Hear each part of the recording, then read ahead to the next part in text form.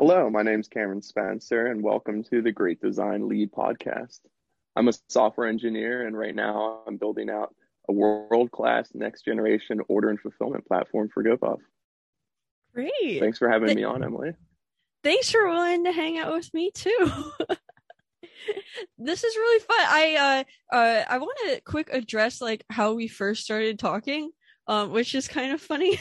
I so I think that you showed up in like my LinkedIn algorithm because you're friends with I'm guessing Tom and Audit from Lula, right? Definitely, yeah.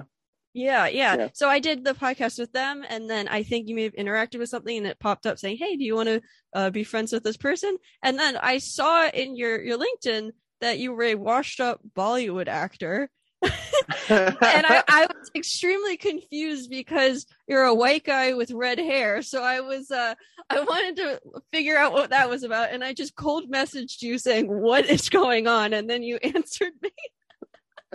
You know what? I should have changed that before even doing this podcast because it wasn't actually Bollywood at all. That's there for the marketing. It was a Mollywood film. The film was called Mm. Captain. And so Captain is a movie about this soccer star in South India. I guess it was probably for the Indian World Cup team. And he had a tragic death. And so it was a whole movie around that. And so it was a Mollywood movie. So South India, I was traveling around, I guess there was Fort Kochi. And I had this really sketchy white beat up van pull up to me along the side of the road, and he said, "Hey kids, this is me, my buddy Drew, who's from India, and another friend of mine, Arvis, and he's not nearly of Indian descent at all either." And so they pull up to us and they say, "Hey, do you want to be part of this movie?" And we have no context whatsoever. But naturally we said yeah, and and so he says, "Okay, well, grab three of your other buddies at the hostel, and we'll come by at 11 p.m." And we're like, "Oh, like crap! Like 11 p.m. at night, like just it's getting worse and worse." I mean, the van is not appealing at all, and so we grab a couple people from the hostel. They pull over at 11 p.m. outside our hostel, like 30 minutes late. So it's getting even weirder. They promised us, what was it? It was like $15 in food or $15 in cash, um, unlimited food, and a couple beers. And so naturally, we're like, heck yeah, like this is gonna be a great once in a lifetime experience. We get in the van, they pull over to a beer shop, they give us some 40s, and we get to the set, and there's lights everywhere. It's a soccer field. They have like the Hollywood bands where the actors stand. And it was completely legit, and we're there till probably 4 in the morning. We got all the food we could possibly eat. Most of the directors didn't speak English at all, so while we're out there on the filming, we had no direction at all. They'd kind of point us where they wanted us and tell us where to go, and we had to just follow. And I remember one scene specifically, the actor's BP something, and it was a scene of me, my one buddy, and this famous actor. He's got millions of people following him on Instagram, and I was supposed to give them flags, and I gave them flags as part of a post game ceremonial thing. And I shook the actor's hand, and I remember everyone running towards me and whistling and saying, "No, like don't do that." And overall it was just one of the wildest experiences of my life. But now I use it as my LinkedIn pitch, if you will. So I'm glad it worked on you at least. That is kind of crazy that so like all of these people were like, no, you're not allowed to touch him. Like he's some sort of like Yeah, golden I person. yeah they had umbrellas over his head while it was raining and Oh giving my him fees and God. everything the whole time. Yeah, very very wild experience. And I I was one of two people that ended up making the cut into the actual film, so I got my 5 seconds of fame. What were you doing in your 5 seconds of fame? Were you giving him the thing or was it something else? Yeah, no, so I was giving him the flag, and I think there was a scene of me in a newspaper. They like photoshopped us into the newspaper of him winning the tournament or whatever it was. Aw, that's pretty cool. I gotta say, Yeah, I've seen movies going on. They happen a lot in Philly when they want like a New Yorky scene, but they don't want to pay for New York. They go to Philly and they have all these movie scenes, and it's really cool. But yeah. So I saw that you do a lot of travel. And that wasn't just like a one-off thing for you. There were I was going through your Instagram and there were all of these different places. So like before we get into anything, I kind of just wanted to talk about that a little bit. Like what's going on? yeah, sure. I think that travel is a great way to kind of open yourself up to different cultures, and I love food personally, and I think that's a great medium to kind of discuss life in general with different people and everywhere throughout the world. Everyone's habits and traditions are completely different, and so I really love to travel to first try all the food I can because I love the food, but also experience their day to day lives in different countries. So post graduation from Drexel, I went to Southeast Asia for 3 months. So I was hiking in the Himalayas, in Nepal, in India. We got to experience Diwali and a couple other festivals. Went to the beaches of Thailand, did Angkor Wat in Cambodia, What's and Angkor motorbiked Wat? over Vietnam. So Angkor Wat's an old historic. Gosh, I don't want to claim a designation on them because I think that they kept going back and forth between Hindu and Muslim temples. Mm, So I don't actually know where it originated, but they're an old historic temple set of temples throughout the city of Cambodia, or I guess wow. Siem Reap. Wow. That's It was beautiful. I the one picture that I thought was really cool is I there were these two boys that were like on a swing. Did you know? Yeah, Yeah, I thought that was like so crazy. And how did you get into this? Because you keep on saying we. Like, did you have like a group of friends that you would travel with a lot that introduced you to these places, or is it like throw a dart at a map, like let's go? yes. So I'm gonna have to give a shout out to Drew on this because he came up to me. He was a friend of mine from Drexel. He came up to me as I was graduating and said, "Hey, do you want to take 3 months off and just travel the world?" And I was like, "Heck yeah! Like why not?" And up until that point, I don't think I had even left the U.S. So that was like a big step forward for me and a big commitment. And so that picture that you're talking about in general, I brought my camera along, and I don't do much photography anymore, but at the time I loved photography. And so I got this great picture of locals in Nepal. This was, God, probably 10,000 feet up in the mountains while we were hiking. And there was this swing that they had made, and they would, geez, I don't know how to describe it. The one would like throw them up, and they were getting really high on the swing. And so I snapped this one picture of them. They were both smiling, and the one was hanging off the edge of it. It was a really great photo. Is that really dangerous? Oh What they were yeah, doing? that was probably the least dangerous thing I did up there. What would be one of the One most? there was this Ferris wheel once. This was probably halfway up. We hiked the Annapurna Base Camp, which is just one of the mountain regions there. We were trying to hike the Everest Base Camp, but to Mm, get there, you have to fly into the most dangerous airport in the world. So this airport's slanted downward. It has a short runway. There's no ground crew, and it's tucked in between these mountains, so it's constantly foggy. And so every single day, we tried 3 days to go there, and we couldn't fly in. And so we chose the Annapurna Base Camp, which is actually arguably even more beautiful than the Everest Base Camp. And so halfway up this mountain, we get to this point, and there's this big swinging, what looks like a Ferris wheel, but it's just made out of completely wood. And so we get there, and there's no motor at all. So the locals would grab onto one of the higher up booths or whatever you want to call it, and then start running and swing you. And so they would then just try to keep the momentum going. It was really wild. and you got on that. Naturally. Jesus. So there's that, but also um curious, what's with you and wanting to hike, and Everest is a big deal. So what's that part of your life like? It's totally Yeah, separate no, from everybody else.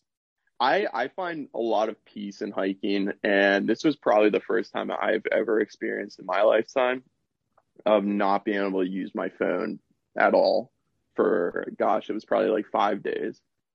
So there's no signal, no Wi-Fi, um, cold showers. It was a humbling experience. We'd hike 5 to 6 or 7 hours a day. As you got up the mountain, it was a little bit shorter because I think at the a peak of Annapurna, it was 50% the oxygen concentration as down at sea level. So it wasn't easy to hike up there at all. And I have asthma in the first place, so it was really difficult. But I find a lot of peace in hiking. You can't really do anything else but hike when you're hiking. You can have a conversation and just be in the moment. And so that was one of my, probably, I look back on it, it's one of my favorite parts of my life, was hiking those 5 days where I had no cell reception. I was taking cold showers. I was talking to everyone else that was hiking along the way, because you'd stop at these, gosh, I don't even know what you'd call them, like chateaus or uh, almost motels along the way, depending on where you stayed. And it would be all the other hikers get together at that one hotel. And so there's little cities scattered along the way. And so you'd have to make it from one city to another. And then sometimes along the way, there was like a small motel or house that you could stay at. But you get to the city, get to the hotel, and then you would just spend your whole time with some of the other hikers and get to talk about their lives. And it was hikers from all Wow. around the world. Is there something so in my mind, a lot of like the effort and work behind doing that, I would imagine sucks. So what is it that is so rewarding about doing something that's so hard like that? Yeah, that's, I mean, I think part of it is exactly what you described. It's not for the faint of heart. In fact, I thought I was going to die at the top of Annapurna Base Camp. I have a hard enough time taking in oxygen and as it is. And so being up there, I was like, oh my gosh, like I was having a hard time breathing. And I think there's something to kind of pushing the limits that, you don't know where you're gonna end up without or you don't know your true potential without actually pushing your limits. And so part of this was a relaxing experience, but the hikes themselves were, 4+ hours of hiking every single day for 11 or 12 days. And so committing to that and then being able to accomplish it at the end of the day kind of feels great. And I'm looking for my next adventure like that, to be honest. So Oh, so would you consider that as one of the most significant um time periods in your life in terms of, yeah. it was eye opening. I don't know if it was significant in itself. I realized I used my phone too much and relied too much on it and wasn't so much in the moment. And but yeah, it was a phenomenal time, and I want to do it again. So obviously, it made a huge impact on my life. Do you think that the Cameron before that trip and the Cameron after that trip were two different people? I think the Cameron every single day is a different person. So we're all constantly changing, and one thing I really try to emphasize in my own life is taking everything I've learned from the previous day and trying to apply it immediately to the next day. Yeah. And whether that's me hiking up the Himalayas or just going to work and trying to learn from interacting with other people, I don't think it's any different, but I think certainly some of the lessons I learned from that trip are unique to that trip and unique to that experience. And I probably would have gotten it any other way. Yeah. Huh. So speaking of your travels, let's talk about like where you're from. So you went to, was it Conestoga High School Yeah, outside of Conestoga Philly? High School. Yep, just The outside of Philly. the only connection I have to Conestoga is I in freshman sophomore year I was on the Drexel crew team, and I would always see the Conestoga boats going out with their high school teams, and they'd be so early in the morning. I was Yeah. like, how is this even possible? Yeah, no, I have much respect for all crew members to wake up that early. Um, Yeah. but it was a nice school. Definitely prepared me phenomenally for Drexel. Yeah. So you originally from outside of Philly? Like you grew up there? Yeah, born and raised outside of Philly. My grandma had a house in Berwyn, where I'm actually right now, and where I grew up most of my life. I had one other place we stayed in Chesterbrook, Mm, which is just down the road though. yeah.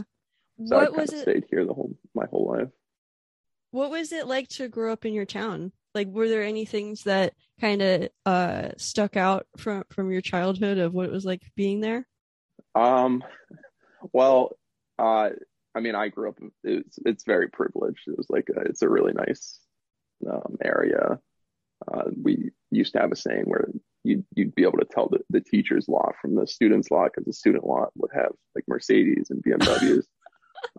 And so that was actually a big surprise for me coming from my high school, where there were almost no minorities. Um, and to coming to Drexel, and my freshman year roommate was Joseph Apea. He was from Ghana. He had never been to Mm, the U.S. at all. I love Joseph, and he was one of my favorite people. And so that stark contrast from going from this small subset of the general population that I had experience with at my high school to going to Drexel and experiencing all these different cultures, different values, different upbringings, I thought was phenomenal. And that's kind of partially what led me to go travel abroad, because a lot of the people that I grew up with wouldn't even dare think about go to India huh.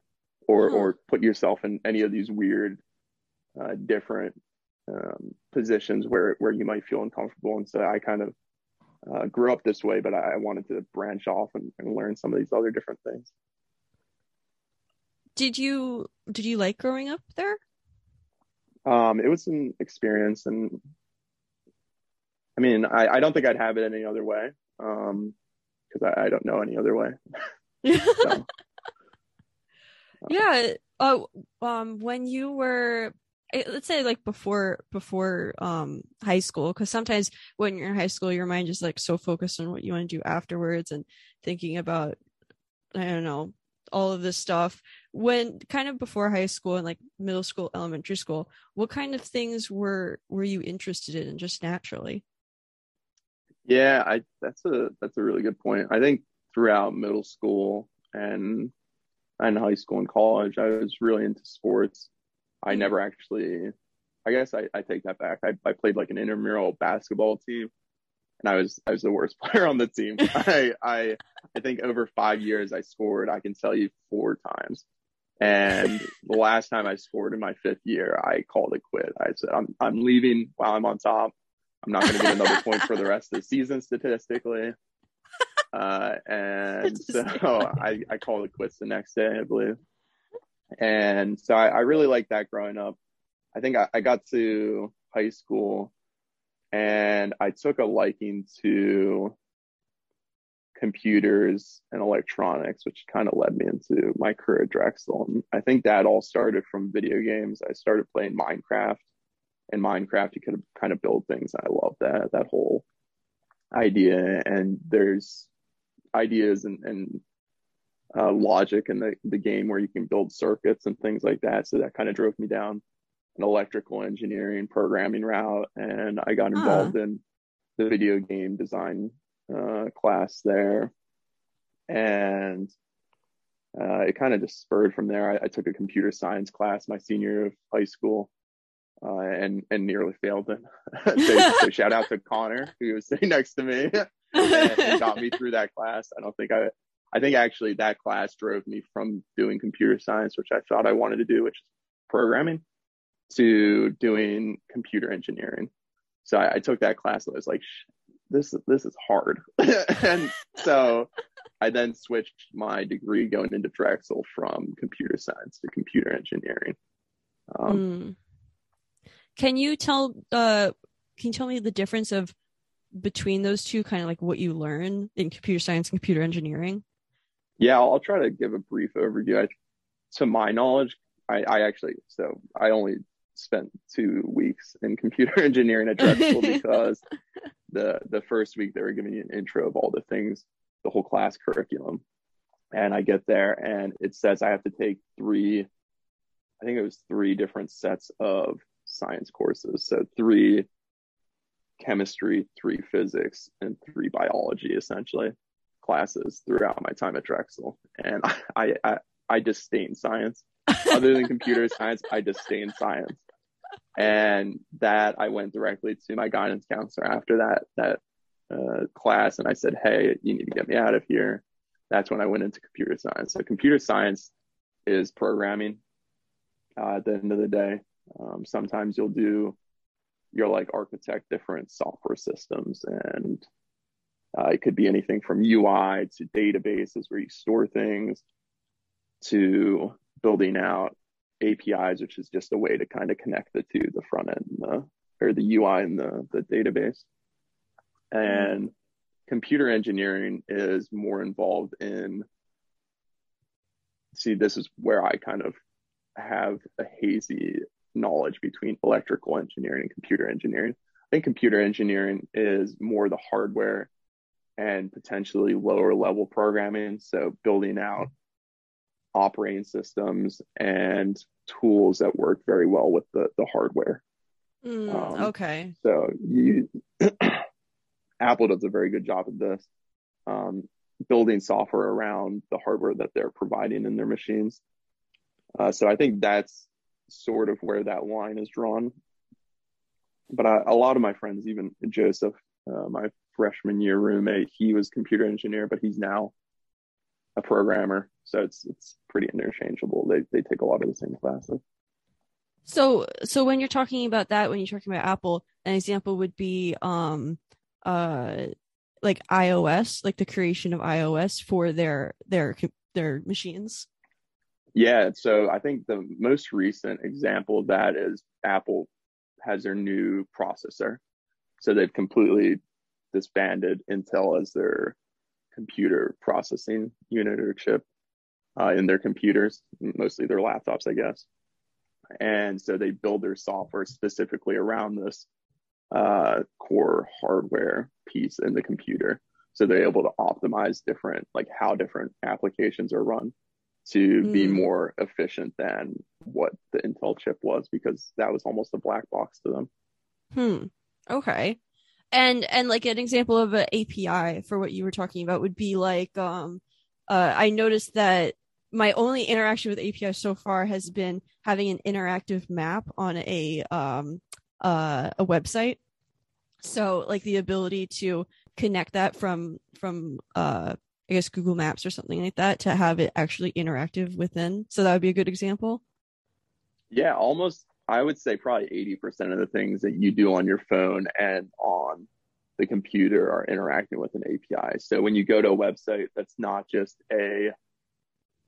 actually, I think, so bad example, but most of the websites that you design on your YouTube page are probably pretty static.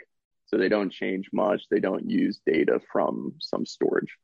But if you go onto maps, like you were saying, to get all the data about what the map looks like, how to get you from point A to point B in directions, that's all being done. The computations are done on some server, so it doesn't have to be done on your own computer. Oh, okay. And that way they can provide it to anyone. Yeah. Got it. Speaking of all these things that got you into like deciding what you wanted to do at Drexel and deciding that you even wanted to go to Drexel, I saw your Skyrim mod from forever ago. And so like for people that don't know what we're talking about, like in Skyrim, which I don't play, but my boyfriend plays, you can make adjustments to it, and you could, and people make these mods, and I knew that they existed, and I saw my boyfriend and his friends like downloading mods and adding them and everything like that, but I kind of like didn't connect to the fact that somebody has to make that. So this was, you were like what, high school age, you would be like 16, something like that. Yeah, something like that. And I was playing Skyrim, and there's a point in the game where you go through the whole story. There's different cities, and you're essentially becoming the best. God, I don't even know what the analogy would be, like being like the best airbender or something. You're trying to be the best warrior in this whole nation. And so you go to each one of these cities and you not conquer them, but you meet with higher up people and defend the cities and things like that. And there's this one city that gets completely obliterated by these dragons. And I think at the time it happened to be my favorite city. And past that point in the story, the city never got rebuilt. I was like, I can't do this. And so what I did was I went into the game, and you can kind of just build the map yourself around what it is in the game. And so what I did was I replicated so the way it got destroyed, there was like rocks on top of buildings, and the doors were just dysfunctional and not usable anymore. And so I think what I did was I created the same house that they had, and I just blew it up a little bit bigger so it hid all the other crap that was behind it, the destroyed part of it, and then relink the door to the location. And in doing so, it would completely revitalize the whole city and made it look like it was before that point in the story. And it wouldn't affect the story at all, but it would just make the city reusable again. Because to me, I didn't understand why at all they would completely wipe out that city. And that actually became really popular. I don't know if you know offhand, but I think I had over 10,000 downloads, and it was like a 4.5 rating, and hundreds of people liked it. It was really wild. I think I even at one point saw like a Reddit post on it. Oh, really? Appreciation post, yeah. I saw that it was like the trading city within Skyrim. So why would they get rid of that? It was one of the last missions, and it destroyed the city. And at that point, I was just walking around, and I couldn't stand to have it destroyed. And so that was one of the cases where I built it out for myself.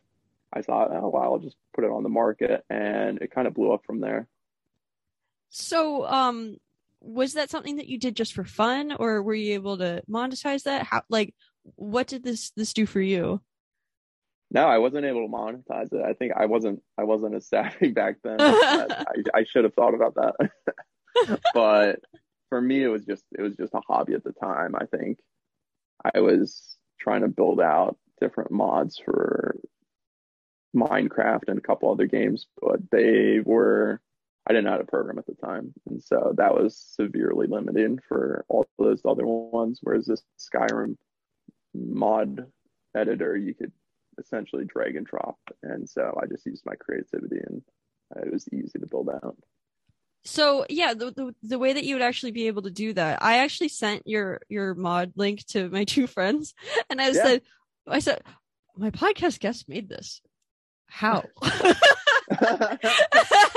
And the response I got was very impressive. And the other one was, okay, so he probably did this, he probably did that. Like, this is the reason why he did that. Like, I have thousands of hours in this game. And I went through the comment section on that mod, and all these people were thanking you. Some people were asking for you to do other things, and have you considered this? And I'm like, bro, he's doing this for free. Why are you?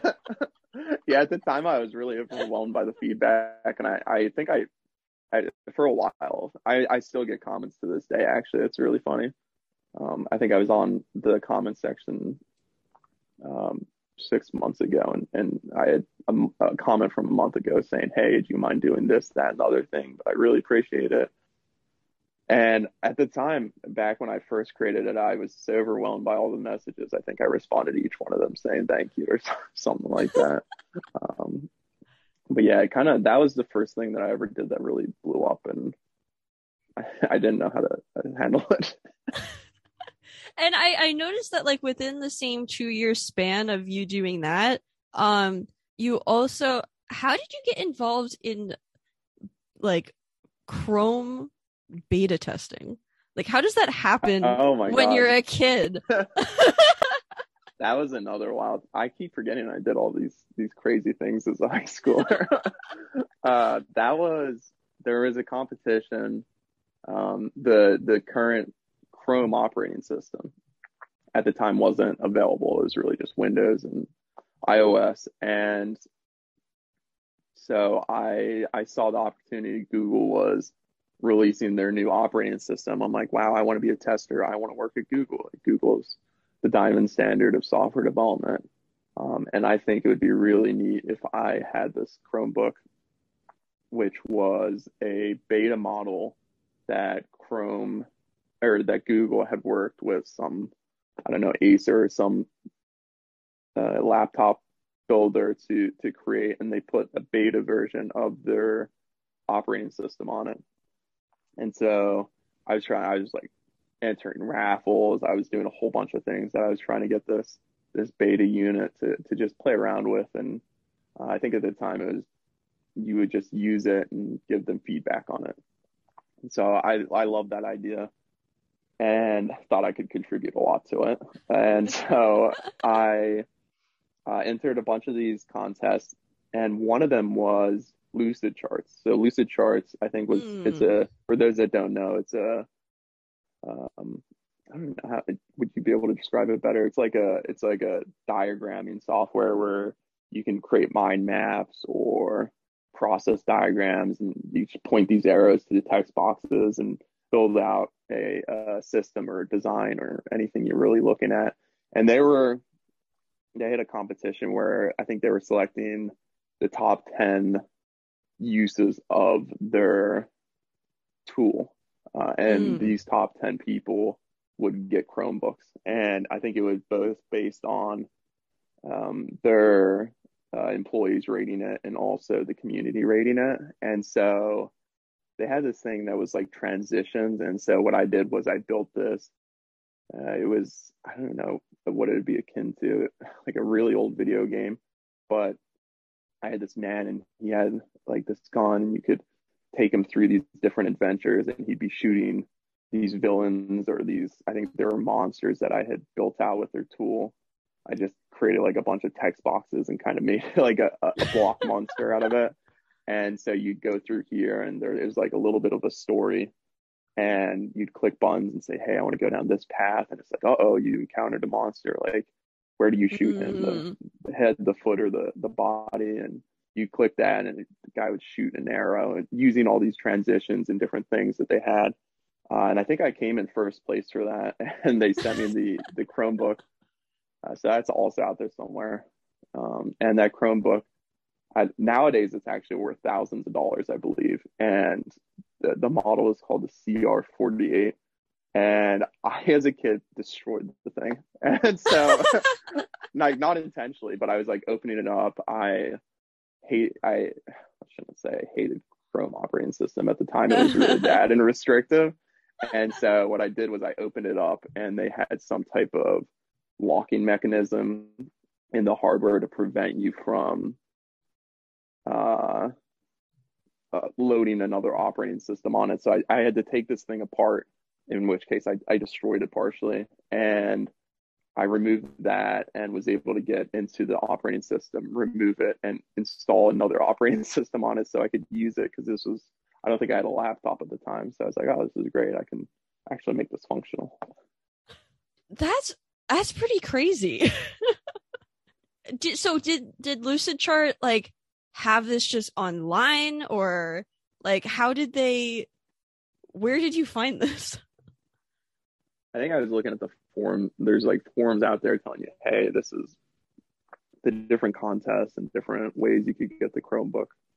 And it just popped up one day and it's like, yeah, I can do this. And do this better than everyone else, and I'll get the prize. And it was just a public contest that they had on their website, and it worked out. I think that one of the best examples of Lucidchart. Do you remember those YouTube videos that they used to make about dogs? No, I haven't actually seen those. Oh my God. The marketing team at Lucidchart is hilarious. They like made meme videos for Lucidchart. No, I'll have to check that out. It was like the difference between a dog versus a doggo versus a puppers versus and they used Lucidchart and it was like they had voiceovers. It was hilarious. So I could totally imagine the whole like adventure story happening with Lucidchart. And then at the end they were like made with Lucidchart and then end of the video. That's so neat. But yeah, so I had a question about Chromebooks. I've been thinking about this for a while before we even like had this conversation. I noticed that so like growing up in school, all of the exams that I did, anything that was done on a computer in class was on a Chromebook. And they would have these carts that they would bring in. And the best way I could describe it, it was like a minimum viable product of a computer. Like 100%. It was small. It was sometimes they didn't work and you had to go get another one. This is probably user error, but like half of them wouldn't be charged. And like that was my interaction with Chromebooks. And then I saw that they started like making them really nice and there were all these ads for them and they were like switched to Chromebook from Windows and Apple and stuff like that. And so do you think that it's kind of hard for them to go from like how a lot of American kids grew up using it as like the crappy school computer to actually making it like your main computer when you're so used to these other operating systems?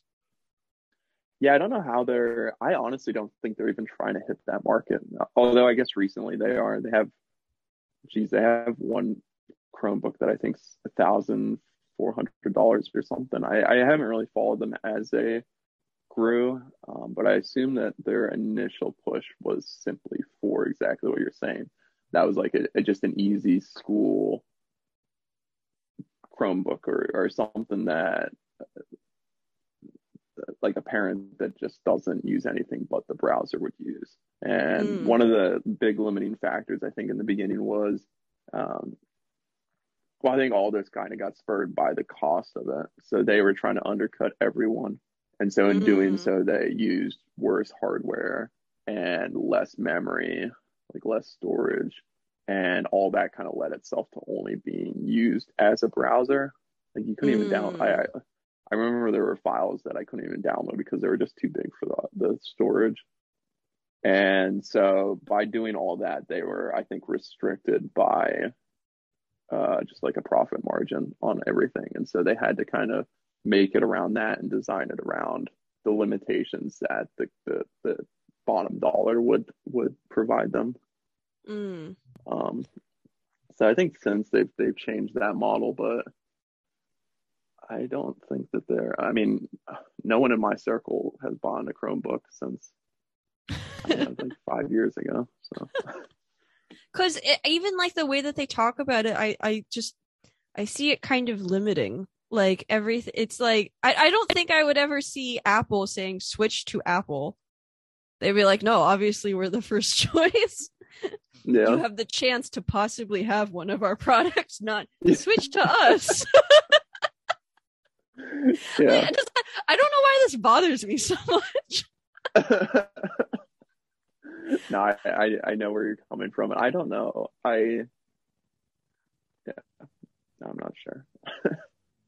Yeah, so you were in this part of your life, you were doing all of the stuff outside of school. You were taking some of these classes in high school. Kind of like what kind of time frame was it for you when you actually decide, okay, this is what I want to do in college? Like I kind of have an idea of like what I want to do after I'm done in this town. I don't think I had any idea going into college. I think I picked Drexel because there were a couple schools I was really interested in: Syracuse, Mm, Rochester, or I don't actually remember, or Rensselaer Polytechnical Institute. They were all really good engineering. My strong suits in math and not science, but math, and so that kind of led me to all these engineering different fields. And so I kind of wanted a school that had, at that point, I knew I wanted to study abroad and get out of this town. And so that was a big motivation for me looking at Drexel, mm, Syracuse, and Rensselaer schools that had strong um, study abroad programs. And my SAT wasn't strong enough to get into, like, obviously I wanted to go to like MIT and some of these other great schools. And so I picked, ended up falling on Drexel, which my dad went to. And I think that mm. was kind of part of it. I love their co-op program too. What was your before you got in, what did you think about Drexel? Was co-op like such a big thing that you were like, oh, this is the co-op school? Yeah, 100%. That was, Yeah. I think that was 50% of the reason I went to Drexel. I think everything else was much smaller than that. I saw the value in um, forcing me to do internships because I think if I didn't do it, I don't know if I would have done internships. I definitely would not have gotten the quality uh, co-op internship that I did at Drexel. So I think it was me forcing myself into a position where I'd have to do these internships to graduate and set me up for graduation. Yeah. What something that's always a fun memory to bring up, and people don't always remember it, but do you remember kind of the last few days before you went to college and what you were feeling? Oh, I hated it. I was having like panic attacks, anxiety attacks. Really? I wasn't ready at all. No, I'm like a big homebody. It's not very far away from home, but this was the first time I was leaving home. I was in Myers, for those that know, which is Oof. one of, yeah, that was my reaction too. I had a first floor room there.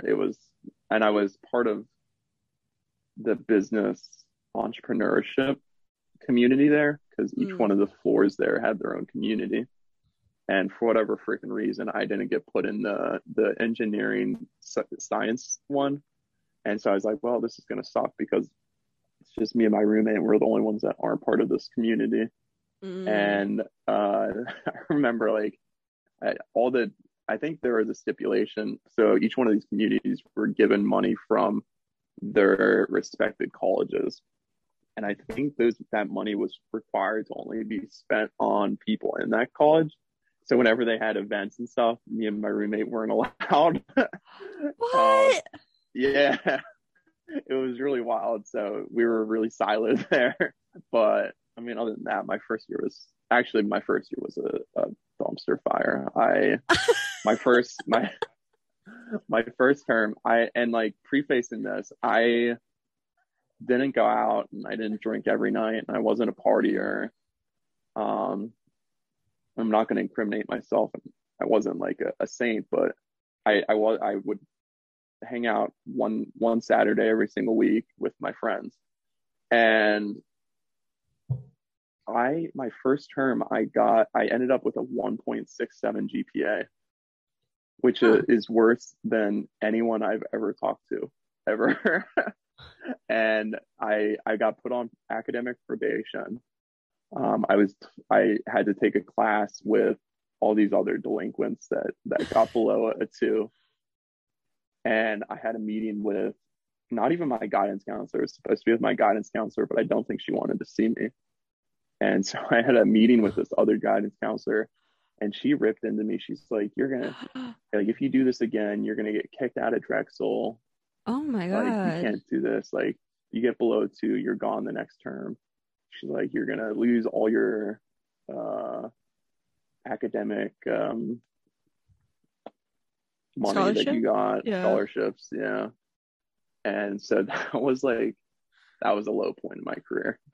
And so, but after that it was Wow. smooth sailing. I was horrified. I was like, holy shit, like I can't pass a my freshman year term, and I expect to have to go through this 4 more years, and it's gonna be horrible. But What was um, going on in your life at that point? nothing. I think I so all throughout high school I was told that like they're preparing me perfectly for college, and it was going to be the same exact work, if not less. And so I Huh. think I went into college thinking that same idea, and I guess I just didn't really study much for class. Part of the issue was, like I said earlier, I went from computer engineering to computer science halfway through my first term, or not even halfway, 2 weeks into my first term. So part of that was dropping one of the classes and picking up a computer science class. So the problem with Drexel, it's 10-week terms. And so I get into the computer science class the second week, and the third week we have one of our 3 midterms. And so I took the midterm and I got a 50 on it or 40 on it. And Oh, I hated that midterm because it was just history on computer science. So like, who created this computer? Who built the first programming language? And what's that the left a point? sour taste. Yeah, and so I immediately dropped that class, and then I proceeded to fail chemistry, and I failed Calc 1, which I had taken in high school. So I don't know why I failed that as well. And so the only classes I passed were English and University 101, Yeah. and it was not a good start. I can tell you that in my freshman year, probably the most traumatic thing that happened to me was I don't know why, but one term I thought that I needed to learn how to program, and that was the only way that I would make money and be successful in life. Sure. I and so I took this class that was like it was, I think it was it's like one of the first computer science classes, or programming one, I think. And I would I couldn't do it. Like I had so much going on with crew. I had so much going on with my other classes. I just like, I don't know why I took it. It was just way too much. And I got to a point, it wasn't an exam that was the issue or anything like that. I did fail those. But this kid in my class was offering me help in our labs. And then I was having issues with the homework, and I reached out to him. I'm like, how do you do this? I looked at it like it was a math problem, like there was only one answer. And he said, oh, here's the code. This is how you do it. And then I put that in, and then we got in trouble because our code was the same. Idiot, obviously. Like, I don't know what I was thinking. And this woman, the teacher messaged me on the email, but it was like didn't really use the email yet. I wasn't like, so I didn't see it. And then later on, she's like, by the way, like this is going on your record. Like this is a whole Yeah. big this thing is happening. And I remember like thinking it was the end of the world. I thought I was going to lose my scholarship. I thought I was going to lose everything. I thought I was going to get kicked out of school, out of the honors program, everything. I remember like crying in my dorm room, thinking my whole life was over. Meanwhile, it was like one class that if I failed, it's not the end of the world. But I thought it was the absolute end of the world. And then I just like fucked up my whole life. And it was so horrible. So I totally remember what that felt like. And so I can only imagine what that felt like for you. It was like the worst feeling I could have. Yeah, that's what happened to It me. was, yeah, no, it's a horrible feeling. But I mean, while we're on it, I ended up graduating with a 3 point. I doubled my first term GPA when I graduated, and so I Wow. ended with a 3.6. I think it was 3.67. Doesn't even matter anymore, or 3.37. And um, so part of, I'm not like the smartest cookie, but like I was like gaming the system in a way. So at Drexel, what you could do was you could take up to, so to graduate, I think it was like 180 credits or something like that. So I could take 80 or half of those credits at a community college or an equivalent college that they accredited. And what you could do is get a bare minimum of a C, and then those credits would transfer. And the cool thing about all that is that the credits weren't that got transferred weren't used in the calculations for your GPA. Oh. And yeah, and so what I would do is I took probably 40 credits, 40 to 50 credits at in all my science classes. So I took all my science classes here at a local community college. And what I did was I got the bare minimum of C. So I did bare minimum work for that. You passed. I passed. Exactly. The credits transferred. They didn't count towards my GPA. So I took all my easy classes at Drexel. And so my credit utilization was very low for that. So whenever I got an A in any of these other easy classes, it would jump my GPA like double or something like that. And so that's like part of how I gained it. And I'm trying to think, I did a couple other really wild things while I was there to get my GPA up. But that was just one of them. Where did you get the idea to do that? I don't even know. I think this probably goes back to how I found all these high school things. I like didn't want to, not that I didn't want to put in the effort, but I wanted to do it with the least path of resistance, because at the time I was trying to start my own business and a whole bunch of other things. So I was trying to do it all least of path resistance. I know I'm smart and I'll just get these subjects, and I just need to graduate with an okay GPA that I can take to other schools. And it's like, why in the heck would I ever need to learn chemistry to program unless I was doing something very specific for that? So I didn't care at all for that. I cared very much for my computer science classes, but for those other ones, I didn't care at all. And so I just wanted to do minimum viable stuff and make my grade look good. And so that was one of the paths I took. And as part of that whole debacle, I was now down 3 classes that I had to make up in the short term at Drexel. Oh wow. And so at Drexel, you're packed with 16 to 18 credits every single term till you graduate. And I was actually able to graduate in 4 years after all this. And so as part of that, most Drexel students don't realize that they can drop their last co-op. So I don't know. Yeah. So as part of all this, I did 2 co-ops, and actually my second co-op was at an Amazon company.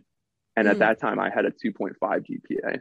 So a lot of people will say you don't, or you need a really good GPA to get into these really big conglomerates in software engineering. And I think at the time I didn't even have my GPA, and they didn't ask for it. And so I was working at Amazon with a 2.5 GPA. Yeah, it was nuts. And so after that, I felt like I had a really strong resume and I could take that into the workforce and be fine. And so I didn't want to pay the extra year at Drexel. And so I went to my counselor and I tried to get them to switch it so I could go intern or co-op back at Amazon, but they wouldn't let me do that. And so I said, hey, like, screw it, like, just drop my last co-op. I don't want to do it. And I spoke with Amazon outside of Drexel and said, hey, would you take me as an intern for the year that I graduate? And I didn't tell them I was graduated at the time, so I don't know if they even knew I had graduated at that point. So everyone I interned with were still in school, and I was just the weird guy that had graduated and was still interning. But I did that specifically so I could travel with my buddy Drew at that point. And Drew actually had a similar upbringing to me. He failed a couple classes, and I met him at the local community college that I was taking the credits at. So that's kind of how that whole story started. Drew, go to Drexel or different school? Drexel. So you both were doing this like sneaky thing. Yeah. I wasn't the only one, I promise. That is hilarious. uh the so I have this one thing that I did to sneak around the Drexel system that I was extremely proud of, but now I see yours and I'm like, oh, it's not as What did you do? cool. I so what I did was, you know how you have the dining dollars, right? Yeah. Like the not the dining dollars, the meal swipe cards. And they're like $20 each or like $15 each, which is crazy because I would be getting like a smoothie or a sandwich for like $15-20. And I'm like, this is Yeah. ridiculous. And one of my friends, she was doing like the meal plan and everything like that, and she was just getting so sick. I don't know if it was her or if it was the food, but she was just getting so sick. And then she messaged Drexel, and she was like, "Hey, I can't use your thing because it's making me sick, and I actually had to go home because I was so sick, and my family had to take care of me. Can you transfer this to the dollars? Like, can I just convert all my meal swipes to dollars?" And so what she did is she just had pretty much like a black card to use at the north side That's little awesome. thing. And so she told me about that. And then she said she was an athlete and that's why she needed it, and because she was sick. And so I messaged them. I'm like, hey, I'm an athlete. I don't have time after practice, and it's like really important to me to have good nutrition. I don't want the money back, but can I just like transfer it to like a debit card for That's the awesome. store? I had thousands and thousands of dollars in Drexel food money. And so what I Wow. did was over months, I would go to the north side and just wipe it out of everything that was non-perishable, soap, That's so pasta, all of this yeah. kind of stuff. And then I would store it in my room, and my mom would come with a minivan and we would fill up the whole minivan with all, and I haven't had to buy soap or like Tide Pods for like 4.5 years. That's amazing. I was so proud of myself. So there I are love that. ways to get around the system. You just gotta talk to people and figure it out. Yeah, yeah. I think the key to this whole thing is you're never gonna get anything you don't ask for. So always ask. The worst thing they'll say is no. Absolutely. And like since we were talking about this, one thing that was a big thing when I graduated was how much all of these things that mattered to you in college don't matter at all when you graduate. Like I wish I there's this thought in my mind that a lot of my college professors would invite their students back to give talks or like to answer questions and stuff like that. And there's a part of me that just like hopes that they don't do that to me, because I feel like I would just like take it all over and say nothing matters. Like just I do cool projects, like meet people, like you're being in the honors program, like your GPA does not matter to anybody, like all this kind of stuff. Like, did you have a similar thought when you graduated, and what you're thinking now? 1000%. And funny enough, I get invited back by there's this one professor that I love, Rosemary Reese. She was Mm. a communications major professor, and she invites me back to all these different to go speak to her classes because she thinks I have the craziest resume and experience. And so I would always come there and try to teach or to unlearn everything that the students had said, and I'll tell them all these horrible things that I did. Be like it ends here. Like, you don't tell anyone that I told you this. And Rosemary's like clapping in the background. She's like, go for it. Like, you do you. And so I've come back probably to talk to 3 or 4 of her classes. I even did a communications specific event for Drexel. It was their communications major has a body to them, and I went to speak on behalf of them with 3 or 4 other panel members, and I was the only one that wasn't a communications major there, and I feel like I was the one spewing like BS, and not BS, but I was telling everyone how it was, and you could see the professors in the back just like looking at each other, and they're like, "Oh my God, don't tell them that." But I Don't tell them 100% what. agree. oh, like GPA doesn't matter, and like like you need to focus on what you like, focus on things that are meaningful to you. You know, make sure your GPA is not below 2 and you're not get failing out. But I would tell them all the different tricks that I use to get my GPA higher, um, without doing much effort and things like that. I think that like after graduating, I to me the most important things aren't like I graduated from the honors program. That did nothing for me. Nobody knows. Like I don't even put it on my resume. Like Mm-hmm. I in my mind it was like such a big deal and people would notice me and it didn't. And but the things that matter to me most are like making genuine friends who know what you do for a living.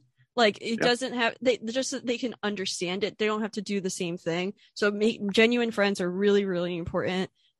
Doing like side projects and things that you actually enjoy. Somebody gave me the advice one time that said like, hey, like there might be this whole list of things of all these side things that you can do, all of these social media things you can do to talk about what you do. Only do the things that you actually like. Like I feel like Mm-hmm. so many people spend so much energy on things that other people say are important. Like some people come up to me and they're like, "Oh my gosh, you need to be on Twitter. You need to da da da. You're not going to be successful unless you do this." And I'm like, "Yeah, but I don't want to do that. So I wouldn't be good at it anyway." So I don't. Yeah. So like it seems like to me those are like the more important things of like making a lot of friends and working really hard to show people what you can do because that's going to matter more than you handing them a sheet of paper saying like this is what I did 4 years ago at a school. No, I'm glad you brought that up because there's actually like a whole list that I usually go over in front of these classes and talk about. And the two most important things are exactly what you said. Network with as many people as you can while you're at Drexel because it's a unique opportunity, or any school. It's a unique opportunity where you're surrounded by people that are not in your major, have different interests as you. And if you don't make the connections now, like I can tell you as someone who's been in the workforce for 5 years, it's very hard to make these connections that you otherwise would have, Mm. outside of school. And on top of that, you know, you don't know the person next to you in English is going to go on to do something crazy. And you know, just having their contact and being good friends with them can really lead you down a great path. But also, to your other point, which I'm now forgetting. Um, Oh, making friends and oh, also doing side like projects. side things. Yeah. Yeah, no, I think side projects are very important. And I think, and my third point is, I think you need to have a personality. So when you do Mm. go to do what you want, do it your way, show your personality. So my biggest takeaway is from, I was just interviewing recently, and right before I graduated, uh, I have on my resume two bullets that are what I call my personality bullets, and they're at the bottom of my resume. And one of them is I did at Audible, the one company I co-opted with, I would do their monthly wing eating competition. Wing? And wing Like eating, buffalo yeah, wing? like buffalo wings, yeah. And so I have, yeah, Audible Buffalo wing eating comp champion or something. I kind of guessed it. And in parentheses, I put 10 plus 5 dunked. And that's my favorite line of my resume because it's just mysterious and you don't know what the 10 plus 5 dunked means. You assume it means wings, but so every single interview I've had since putting that on my resume, people ask me about it. Huh. Yeah. And it's usually the first thing they'll ask me about. And I think it's twofold. It shows that I interact with my coworkers past the time. I'm cordial and good for the culture. And then two, like, what the hell is this person doing? Like, like who puts this on their resume? And so the 10 wings are just normal buffalo wings. And then the 5 dunk is in the beginning, they put 5 wings aside into this really hot sauce and they let them sit in there. So they're all gross and disgusting and dripping wet. And so you have to clear these bones. Yeah. So And you then were like also, doing, yeah. I have right below that is my Bollywood acting. career. I say, hey, I'm an actor in this one movie in India, and it's like a gold star. Actually, I got the job at GoPuff because I had that on my resume. So I was referring someone the Wow. other day, or like 2 years ago, and I got to talking with the referrer. And this is one of my favorite things when I refer people, because I get to talk to the HR person and I'll like connect with them afterwards.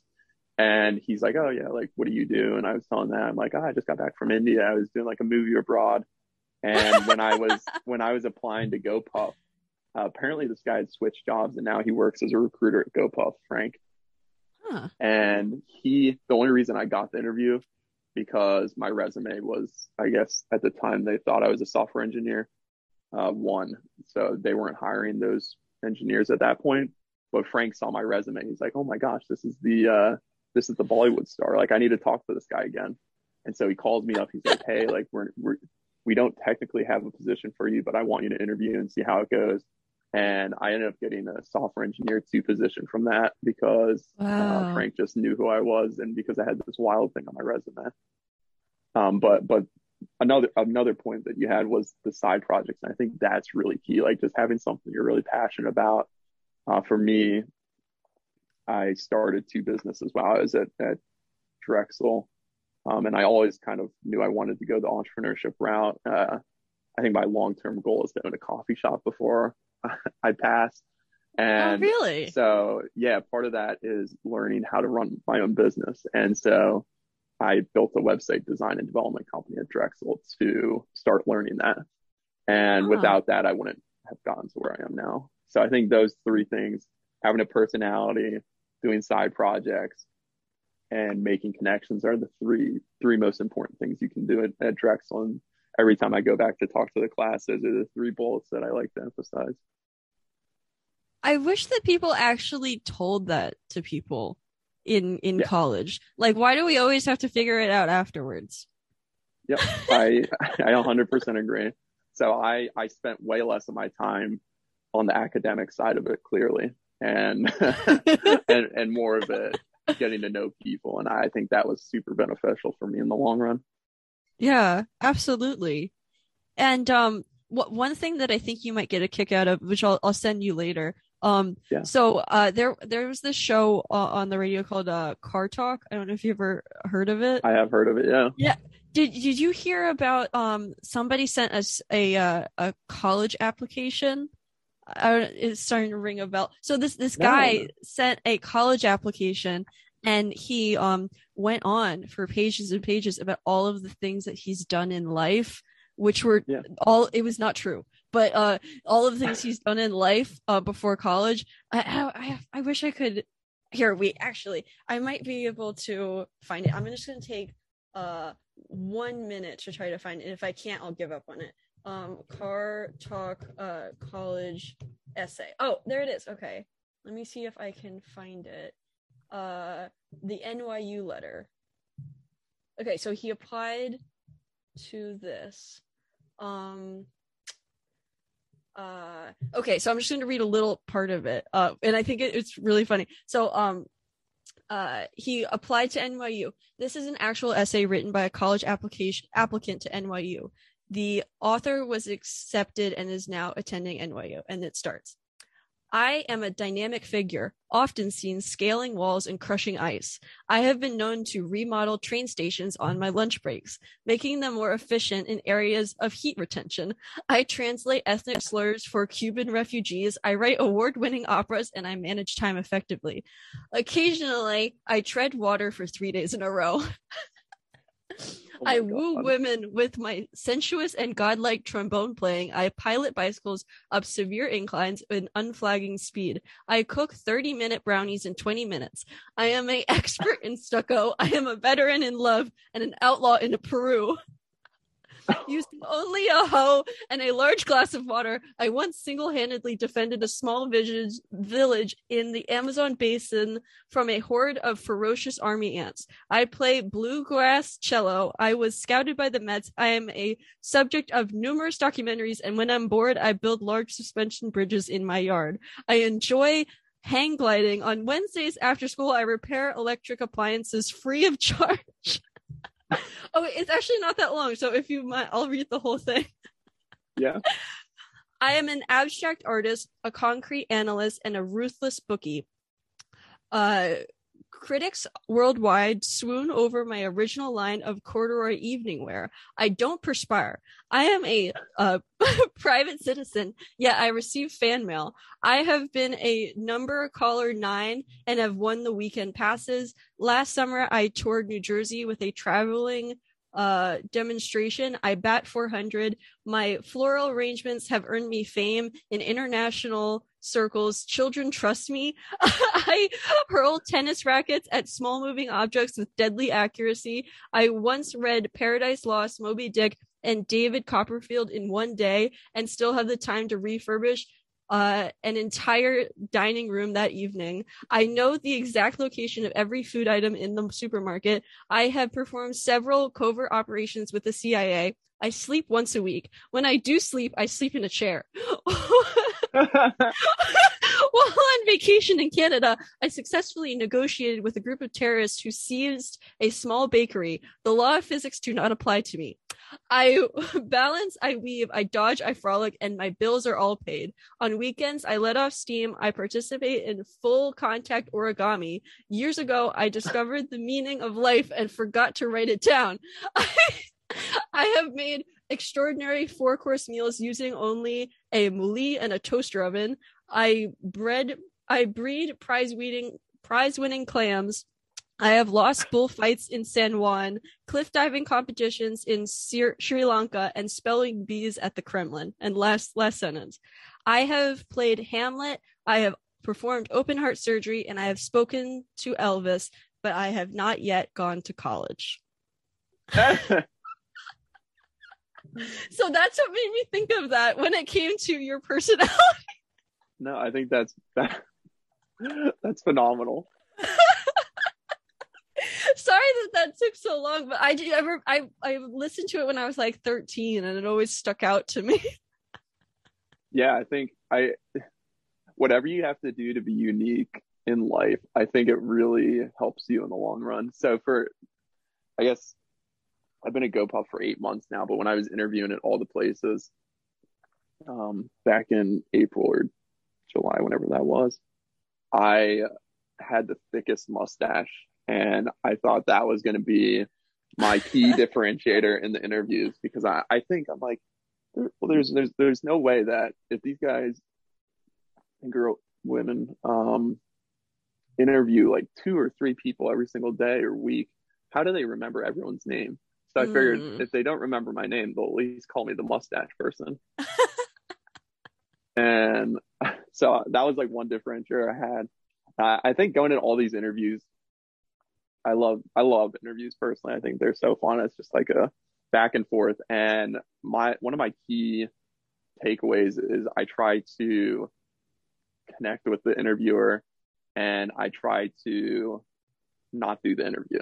So the more I can not do the interview, the more we talk, the more we connect, and the more they like me as a person and someone that they want to work with. And I think that really helps.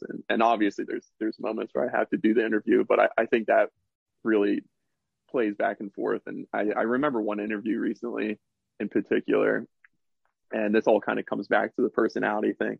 And going into it, I was like, well, I'm going to try my best. Like, if it doesn't come across well, I don't want to work there. And this one woman was giving me questions, and it was like, what is a atomic function or something crazy like that in computer science? And and she gives me at least 50 of these, and more than half of them I say, I have no clue what you just said. Like, I've never heard of this before.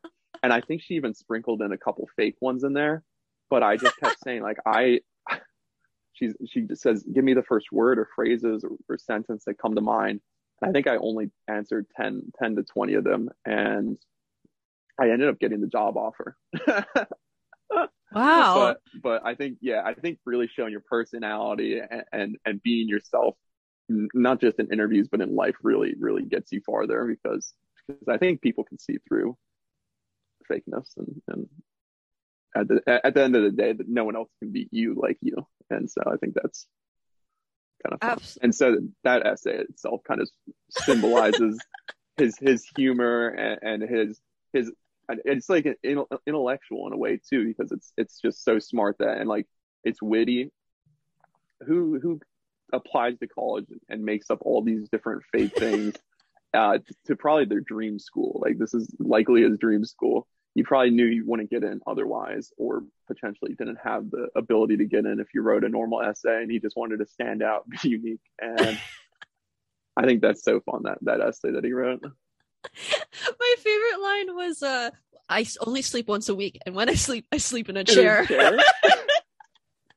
All I could think of was it's the most interesting man in the world, the Dos Equis commercials. Yeah. And when it comes to this, when I graduated from school, I was very set on like finding a job and like being, I was still in the school mindset of like forming into whatever shape this professor wanted me to be in order to get a grade, or not. I had very little practice like actually being myself. And then once I decided like, hey, all of these jobs I'm applying to say I don't have enough experience. What if I create my own experience and I just start freelancing and I have my own company? And so I got that that put together, and I started doing that.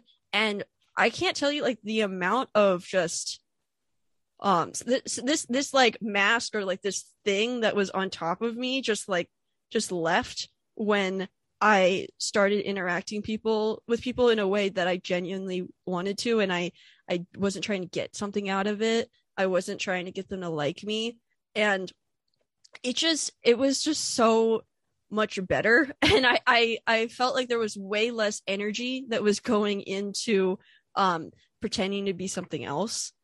Yep. And you don't have to remember what you said if you're being 100% honest, and you don't have to worry about being consistent if you're just always being yourself. And it gives me so much just time to just do other stuff and put energy into other things than pretending to be this person that I think you might want me to be. Sure. Yeah, no, definitely.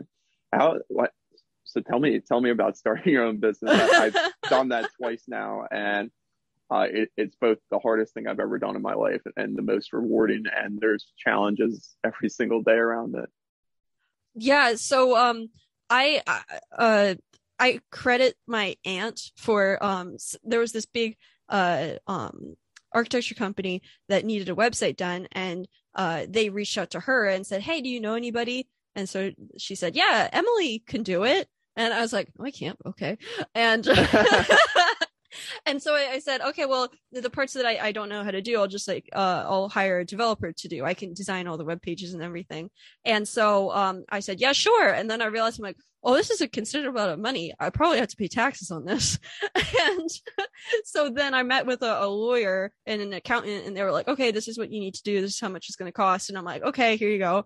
And they got me set up all of the forms and everything. I had to give them like every document possible under the sun.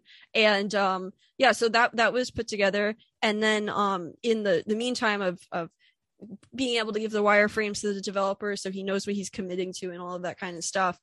In the meantime, I was learning Webflow, and I got super into that. And by the time I got the quote from the developer to do it in WordPress, I looked at it and I was like, wow, okay, I think I could do this.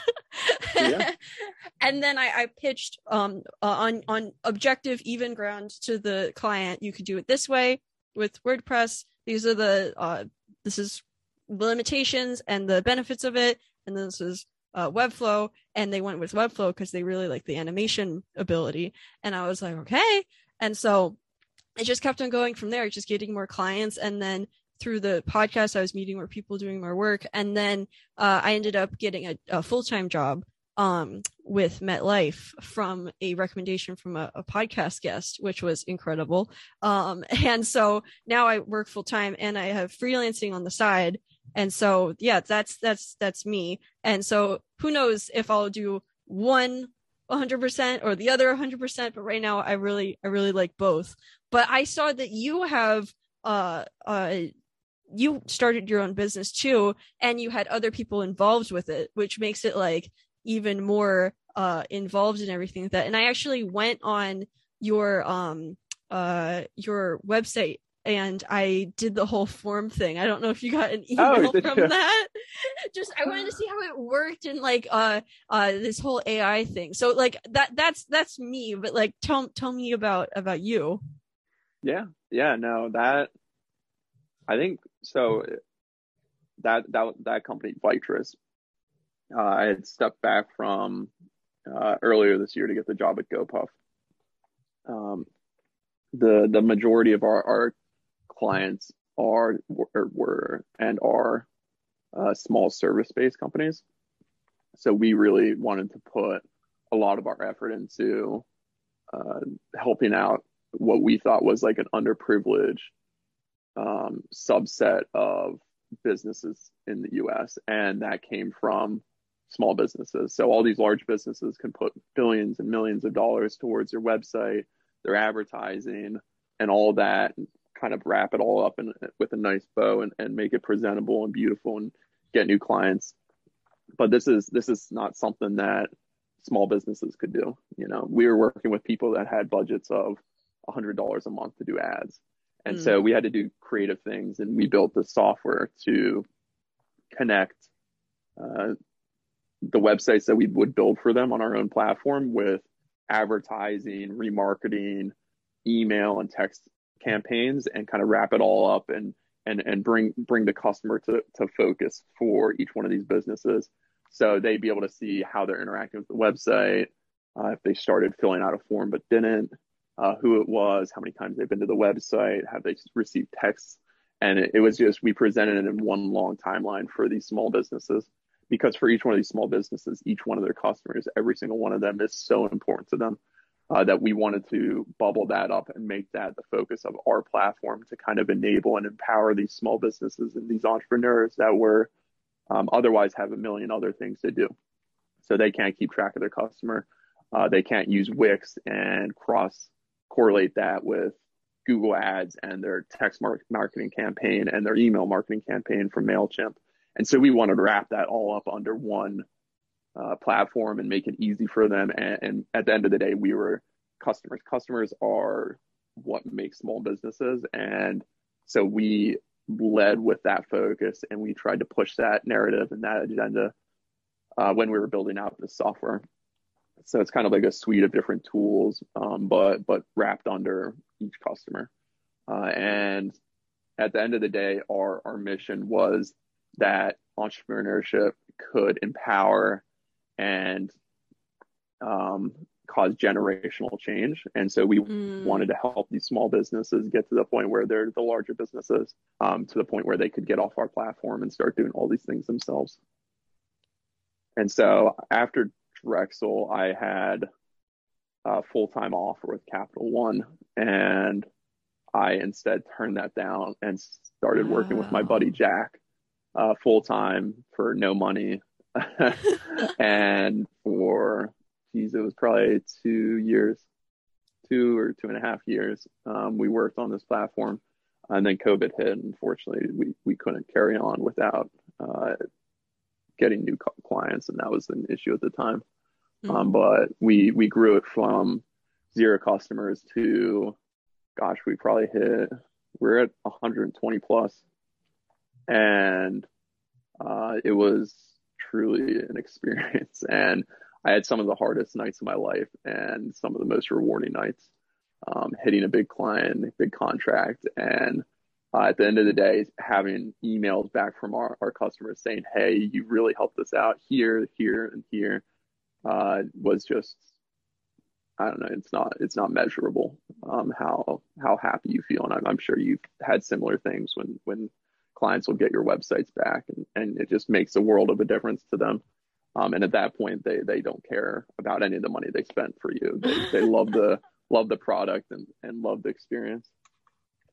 What were some of the hard points? Oh, geez. The first 5 clients, 6 clients, we didn't charge them at all. It was the hardest time getting clients on board our platform. At that point, Jack and I had almost no industry experience other than the Mm. internships and co-ops we did. So running a company, hiring our first employee, having interns, trying to build a culture, while building a product around an industry that was cash strapped, and an industry that wasn't just, when I say industry, of small businesses. So inside of small businesses, you have landscapers, you have barbers, you have boxing gyms, you have any number of things, and each one of them has their own specific requirement. So working with each one of these people and trying to build it out. And we've had some days that, God, we would provide the product to the website and all the ad stuff to the client, and they'd say, "Hey, this isn't it at all. Like, you guys really screwed up. Like, this is not right." And we would have to go back through and fix it. And so those are some of the low points. Um, Not getting contracts, Mm. going, I think we went like 6 months without having a single customer and being like, crap, like I should be working at Capital One right now. Mm. Like looking back on it and being like, oh crap, like I picked the wrong decision. Like this is setting me back in my career. I'm not learning enough. Like, what am I learning the wrong thing? But I think at the end of the day, I mean, you have to go home with a smile on your face, and you have to be confident that what you're doing is, I mean, A, we're helping people, we're trying to help people, and B, we have mentors, and they're helping us along the way. But it's a constant struggle of being like, oh God, like we're two college students trying to take down web giants like Wix and Squarespace and these other companies. Like, how do we do this? Like, this is an uphill battle from the beginning. When you were in that point when you were not sure if this was the right decision, is there Yeah. anything that with you what you would know now you would say to yourself to kind of reassure that old version of Oh my yourself? God. Yeah, no, I wouldn't have it any other way at this point. I think that it, even coming out of college, I push people to this day. I even actually audit. I had a great conversation with him. He pulled me aside right before he started. He was doing his previous venture at the time, and right before he started Lula, he pulled me aside. He said, "Cameron, should I join Microsoft?" Because he had a Microsoft offer at that point. Wow. And he said, "Should I continue doing what I'm doing now, or should I go work at Microsoft?" I said, like, I can't tell you one way or another, but I think that you should continue down the route that you're doing. At this time, he was a grad student, getting his master's at Drexel, and I think I recommended he stay working at his current company at that time that he was building out. He had a ton of interns and a ton of employees for it, and that one ended up not working out. But now he's going stronger than ever at Lula, and I wish him the best of luck there. And I still talk to him on a monthly basis or something like that. Um, but I think that it empowers you to be creative with what you're given, and you have to research and learn and building all these other qualities that you otherwise wouldn't get, as specifically in this case as a software engineer at a large company. You're not going to learn how to interact with employees that are, you're telling them and teaching them how to do things your way and how to do things the company's way. That's invaluable in even what I do today. I try to interact with my coworkers with a similar, I don't think the word's prowess, but it's interacting. You learn to interact with employees as a manager in a way that as co-workers you can't interact. You can't tell them what to do. You learn that if you say certain things, like I used to go to meetings with my co-founder Jack and our one employee, and Natalie, she was great, and we would go into the meeting and tell her what to do because we thought that this was just the way to do it. We didn't have any other experience, and that is not the way to do it at all. Like you don't go into there and you don't tell people what to do. And sure, some companies do it, but I don't think it's the proper or effective way to communicate with people. And I think that's the same way, whether they're your employee or they're a coworker, you go into it trying to solve a problem. So you Mm. address the problem and then you have a conversation about the solution, whether you've come to a conclusion or not. It's very important to come to it and get feedback from everyone at the table. So it's like skills like that that you don't experience as a coworker. They're experiences that you have as a manager, or leading people, or interacting with your clients, um, filling out requirements.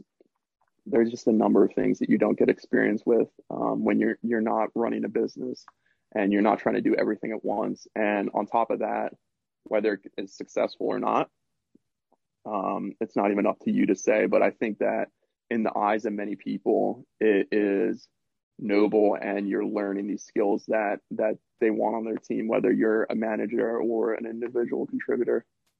So I think it's very powerful and very, very helpful in the long run to start your own business and do your own thing. Did did that teach you a lot about ego and Yeah, how relating to other people? yeah, very much so. And there's an ego in you being a manager or you being an individual contributor. There's an ego around you and other companies that you work with. Um, I don't even know how to pinpoint it, but it's something you learn over time. And I don't think it probably took me a whole year to kind of grasp the knowledge of ego. Like I would learn it from the sense of the manager as an individual contributor. And then a couple months down the road, I'm like, oh crap, like I could have an ego towards my clients. I could have an ego towards competitors. And it's something you have to learn to deal with. Otherwise you're not going to be successful. And I think it's just exacerbated when you run your own company. And you had two companies. You had was it Crystal Fruit. Crystal Fruit Crystal? was the first one. Yeah. Yeah. Yeah, it's Crystal. I was like, it's Crystal something. Yep. Crystal and Vitros. Yep. Yep. So the first one was while I was in college, my uh, close friend growing up, John.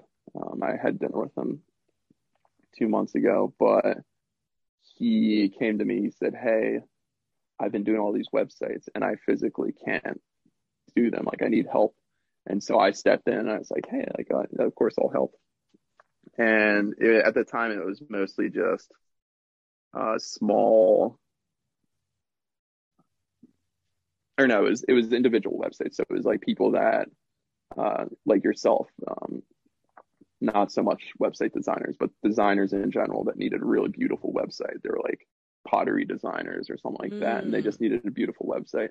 And so John was a phenomenal designer, and I had no right doing any of that. But he brought me on board, and I knew how to build websites, and so I structurally build them, and John would go in and design them. And so we were doing that for a lot of these individual projects, and then we started building a business around it, trying to. We thought, hey, can we be like a VC, but from the ground up? In a sense Mm. that, hey, can we build out websites for these different businesses? They don't have a lot of money. They'll give us like $1,000 up front, but we'll get stock in the business. So we'll get like Ooh. a 1/4% or something like that. And that was a path that we tried going down. So we started working with these companies. And actually, the last one we worked with was Vitrus, which was the company that I ended up working for 2 years. So we built them their initial MVP because we didn't just design websites; we could build the whole API architecture and database and all that. And so we built Wow. out this. Vitrus at the time was a phone repair management software tool. So you would manage your employee, or not employee. You could manage your employees, your time, the customers that they came in. There was a whole intake form for when you were getting your phone repaired, what phone it was, how it was destroyed, and things like that. And it would just come up with a price. And so that was the initial version of the website, the product Vitrus. But over the years, Apple has started cracking down on that. Phone Huh. repairs a dying business from our view, and so we pivoted to doing general marketing um, on these uh, on these websites, and so that's kind of how that all formed and ended up with me joining Vitress full time. Does this have to do with the Temple entrepreneurship competition, Vitress Wireless, that you did your senior year? Yeah, yeah, that's exactly it. Yeah, there was at Temple. There's a Be Your Own Boss Bowl, so that's their entrepreneurship competition. It's actually at the time it was the most lucrative college entrepreneurship competition in the country, and so we had entered it twice. And my co-founder Jack would actually he's gonna laugh at me when I give this experience, but the first time we had done it, I was way more involved in the product and building it out. And I went to the competition. Jack spoke, and it was kind of it was his first time speaking in front of everyone. I had a pitch competition like that. There were hundreds of people in the crowd, and it didn't go so well. We came in fourth place. We got like $1,000 or something like that. Fourth place out of fourth out of. I mean, so there were hundreds of applicants, and the top four. Don't cut yourself short. And so the top four gave presentations in front of all these people, and there were investors in the crowd, VCs in the crowd, big people. Wow. And that didn't go so great. We came in fourth place, and then the next year we reapplied, and that year I actually wasn't so involved. And while he was giving the pitch at the Be Your Own Boss Bowl, I don't remember, it was probably 2017. I was interviewing at Capital One in Virginia. And wow. yeah, and so I said, Jack, like, you come in first place, like, I'll come join you. But otherwise, I'm going to take this offer at Capital One. And he ended up coming in first place. Yeah. And so I can't remember if it was $20,000 or $40,000 we won. And that was kind of the groundwork for everything else we did. Wow. Now I can understand when you said, "Oh, we got fourth out of hundreds." That it's a difference, like between it's a 20th less than first place. Yeah, because if I was running a race and I got fourth out of hundreds, I'd be like, I'm fine. Yeah. Very different thing. But that's so interesting. So and this time frame for you was it was after college, and yeah, so you're at Vitress, and you said you were there for 2 years. You're wearing a Vitress sweatshirt. And I am, yeah. And so what was this time frame between you having that job interview, him winning the first place, and where you are now? So like, what happened in that time frame? Yeah, so I was doing the interviews right after. This was 2017 March. And at that point, I had an internship lined up at Amazon, and so I was interviewing. Jack gave the presentation. I ended up getting the job offer from Capital One, and eventually rejecting it to go work at Vitress. I interned at Amazon in Seattle, and then traveled abroad for 3 months, and then come January 2018 is when I started full time at Vitress, and then for no money, and for the first 6 months, we didn't have any customers. It was pretty bleak actually, and Jack was still working or going to school at that point, and eventually it started picking up traction. And then 2 years down the road, COVID hit, and we had the hardest time. Actually, we hired our first employee, Natalie, the month before COVID hit.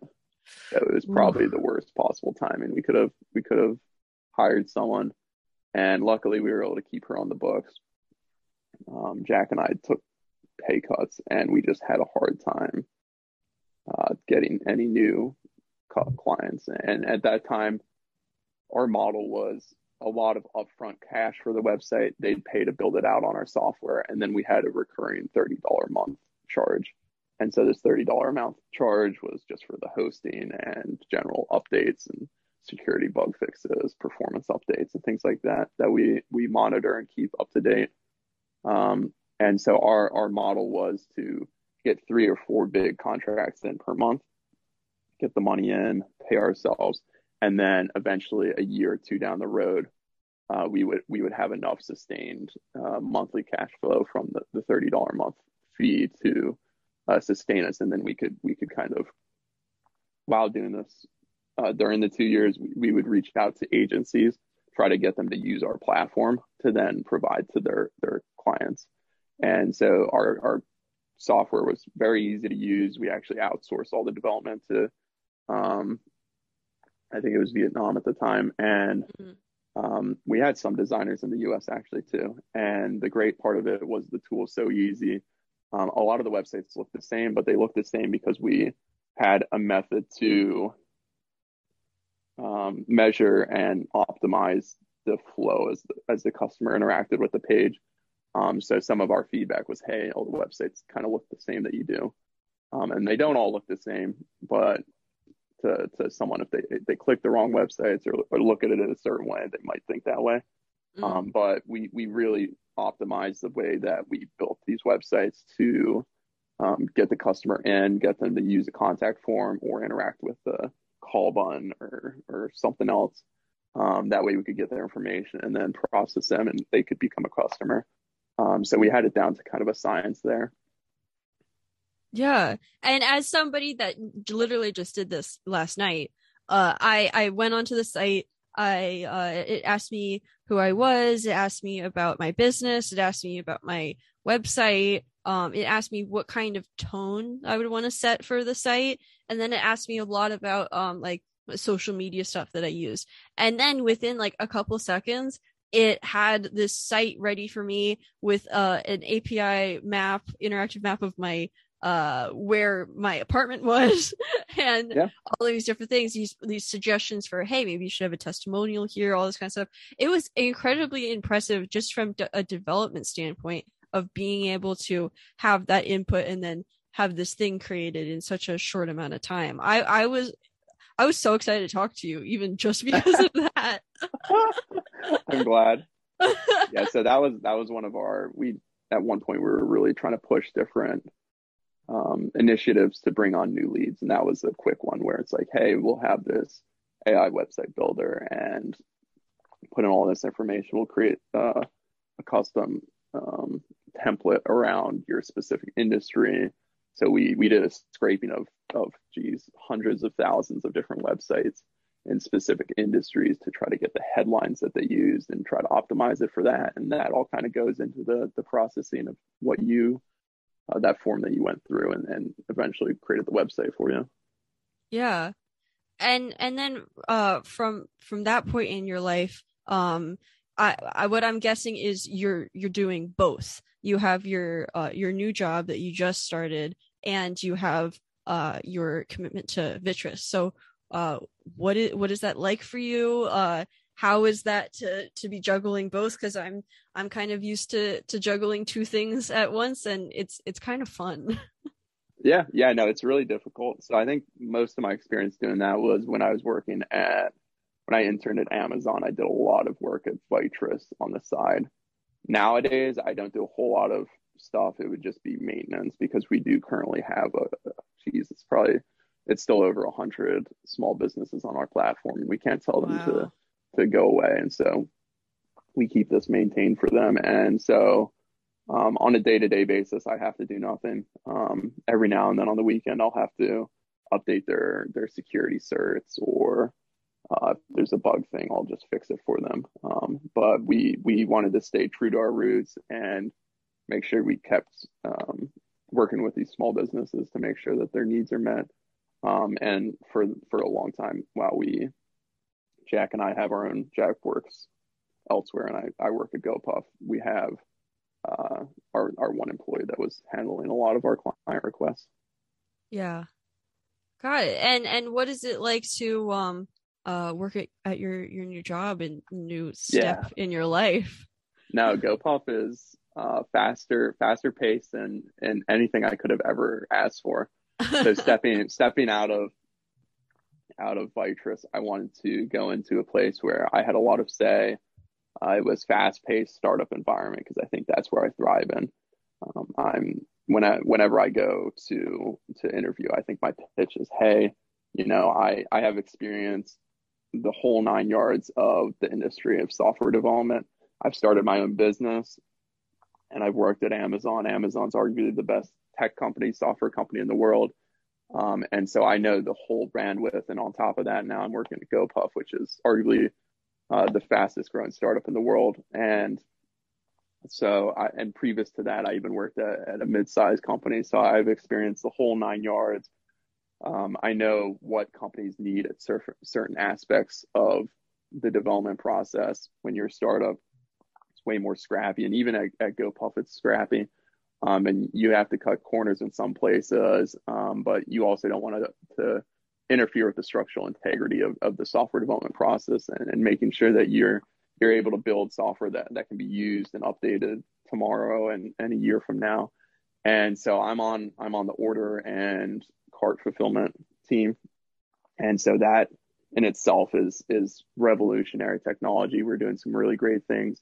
What I do is essentially, as part of the fulfillment process, order has to go out to 50 different teams. So you can think of, we have our warehouses where we do the fulfillment. We have the delivery drivers, all the way to post delivery tips and comments and feedback, and even looking at your order history. These are all things along the way, and we're essentially the middle layer to communicate with these other teams that require the data. And so we do some really, really neat stuff, and we're building out a world-class software that is going to scale to millions and billions of people. Since working at GoPuff, we're now international. We're in London, Wow. Paris, and I think it's Paris, France, and Spain. After acquiring two companies, we've acquired 5 or 6 companies since I've joined, all in 7 months.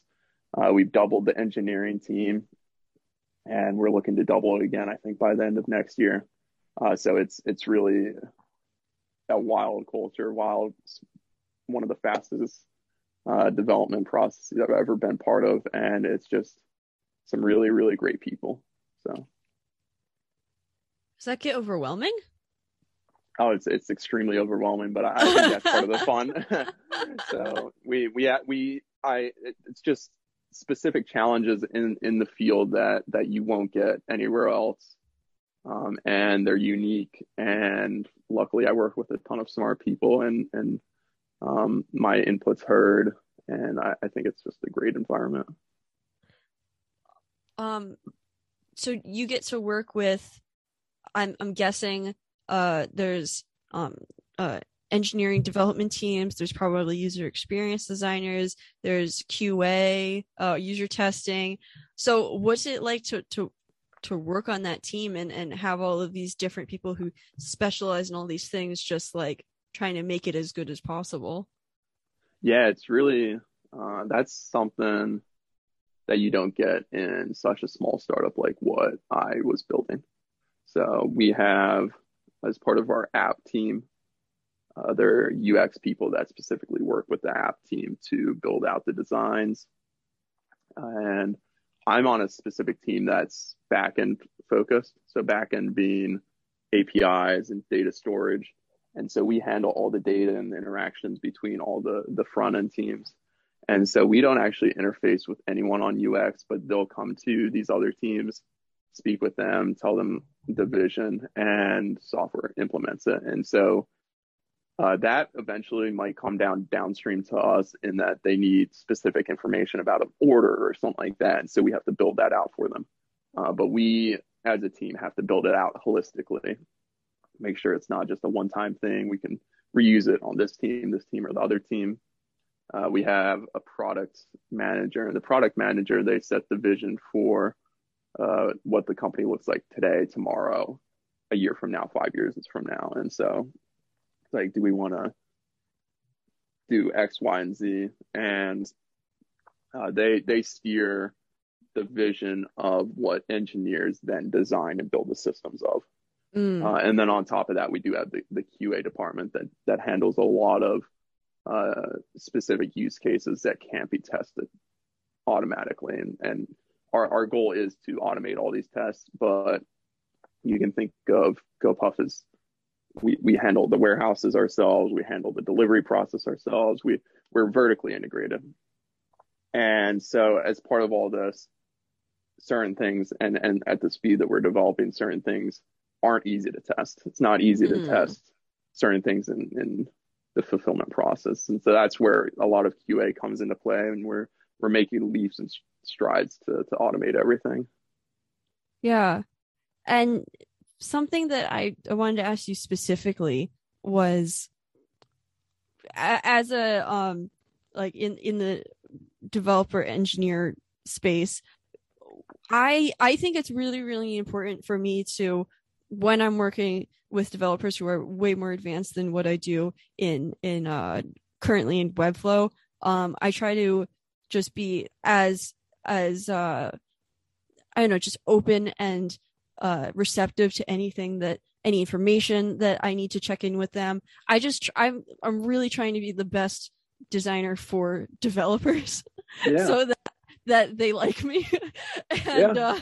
And so when you've had these interactions, what kind of things are just like so helpful or make things a lot easier between the designer developer? Because some things can get lost, some things can be miscommunicated.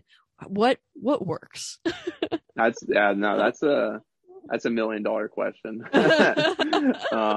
And I think if I had the full answer to that, I'd probably be a millionaire. But I would say it's really important to have all the specs or the specific aspects of what you're asking for all laid out all at once. It's when the iterations happen and things get lost in between. Diagrams are obviously very helpful. And I think for me, specifically working at Vitros, where our QA and our UX were typically our customers, and they tell us what they want it to look like.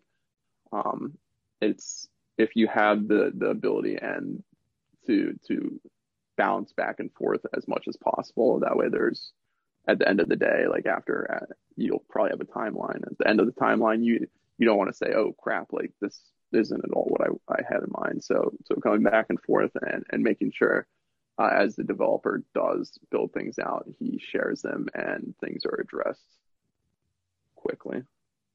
I think that having just like dipping my toe a little bit into development with Webflow and custom code and all this kind of stuff, and developing my own designs, so that when I do have questions in the design phase, I can literally ask myself, hey, is this possible? What does this look like on mobile? All of these different questions. I think that has made me a little bit more open and easier to put yourself in somebody else's shoes a little bit. And then you can kind of understand functions that you don't know like how to do yourself. But the idea that, hey, I can kind of get myself around like, is this thing even possible and stuff like that.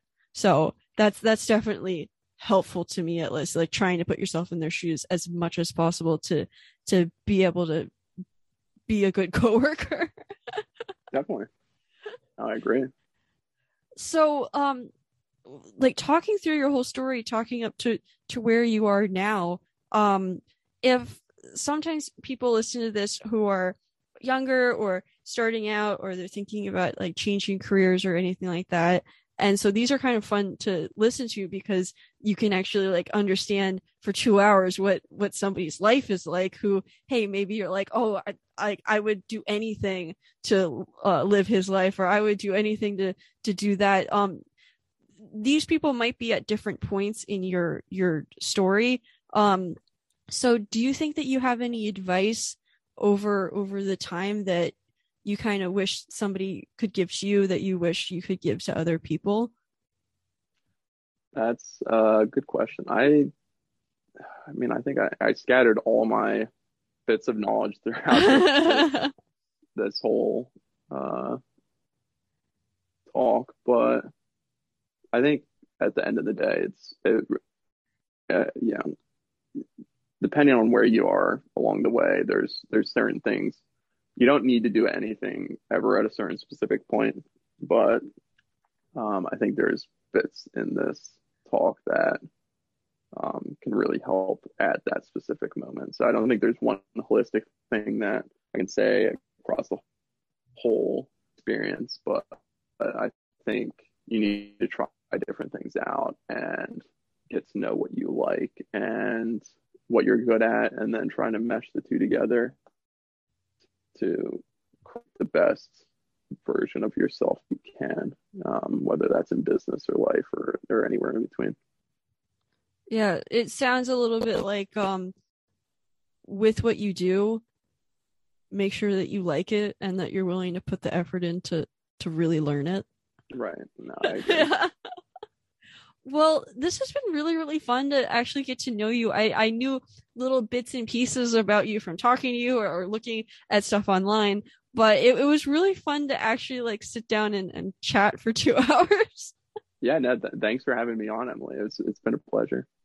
Awesome. Well, what I do at the end, every time if people listen to the end and they're really interested in you and they really want to reach out or something like that, this is where we say like who I am, my title again, if people forgot, and then where that they can find me. So some people like to look at people on Instagram, some people will find you on all these other places. So it's where they can find you and stuff like that. So I'll start with me and then we'll end with you and then we'll wrap up the podcast. Does that sound like a good plan? Perfect. Okay. Alrighty. Hi. My name is Emily Giordano and I am a web designer, Webflow developer, and UX person. And yeah, that I do all of that. I love making websites. Right now I'm starting a course in marketplaces, which is really cool, learning about Zapier and Airtable and all that kind of stuff. So in a few months I'll be able to also do that. So that's exciting. But yeah, if you want to reach out to me, you want to be friends, want to come on the podcast, anything, you can find me at Emily, EMILY, at greatdesignlead.com. Great Design Lead is my website. It's also my Instagram. It's also the YouTube channel where I do YouTube reaction videos for fun. And I occasionally get to meet the people that made the website, which is really cool because they're like all over the place. And yeah, you could listen to the podcast again. But that's pretty much enough about me. And we'll finish up with Cameron and then we'll head out of here. Yeah, those reaction videos are actually really fun to watch. I've seen a couple of them now. Oh, thank you. So, no, of course. And so I'm Cameron Spencer. I'm a software engineer currently at GoPuff. I love entrepreneurship, software architecting, and design. And I really like helping the entrepreneurship community. And so if anyone's out there and interested, you can find me on LinkedIn under Cameron Spencer. I'm the Bollywood star. But that's probably the best place to reach me. Perfect. And I'll put all of that in the podcast description so people can just click on it and head over there. But this has been really fun. Thanks for giving me 2 hours of your Sunday. Yeah, and of course. I guess this is just goodbye until next time. Exactly. I'll talk to you soon then, Emily.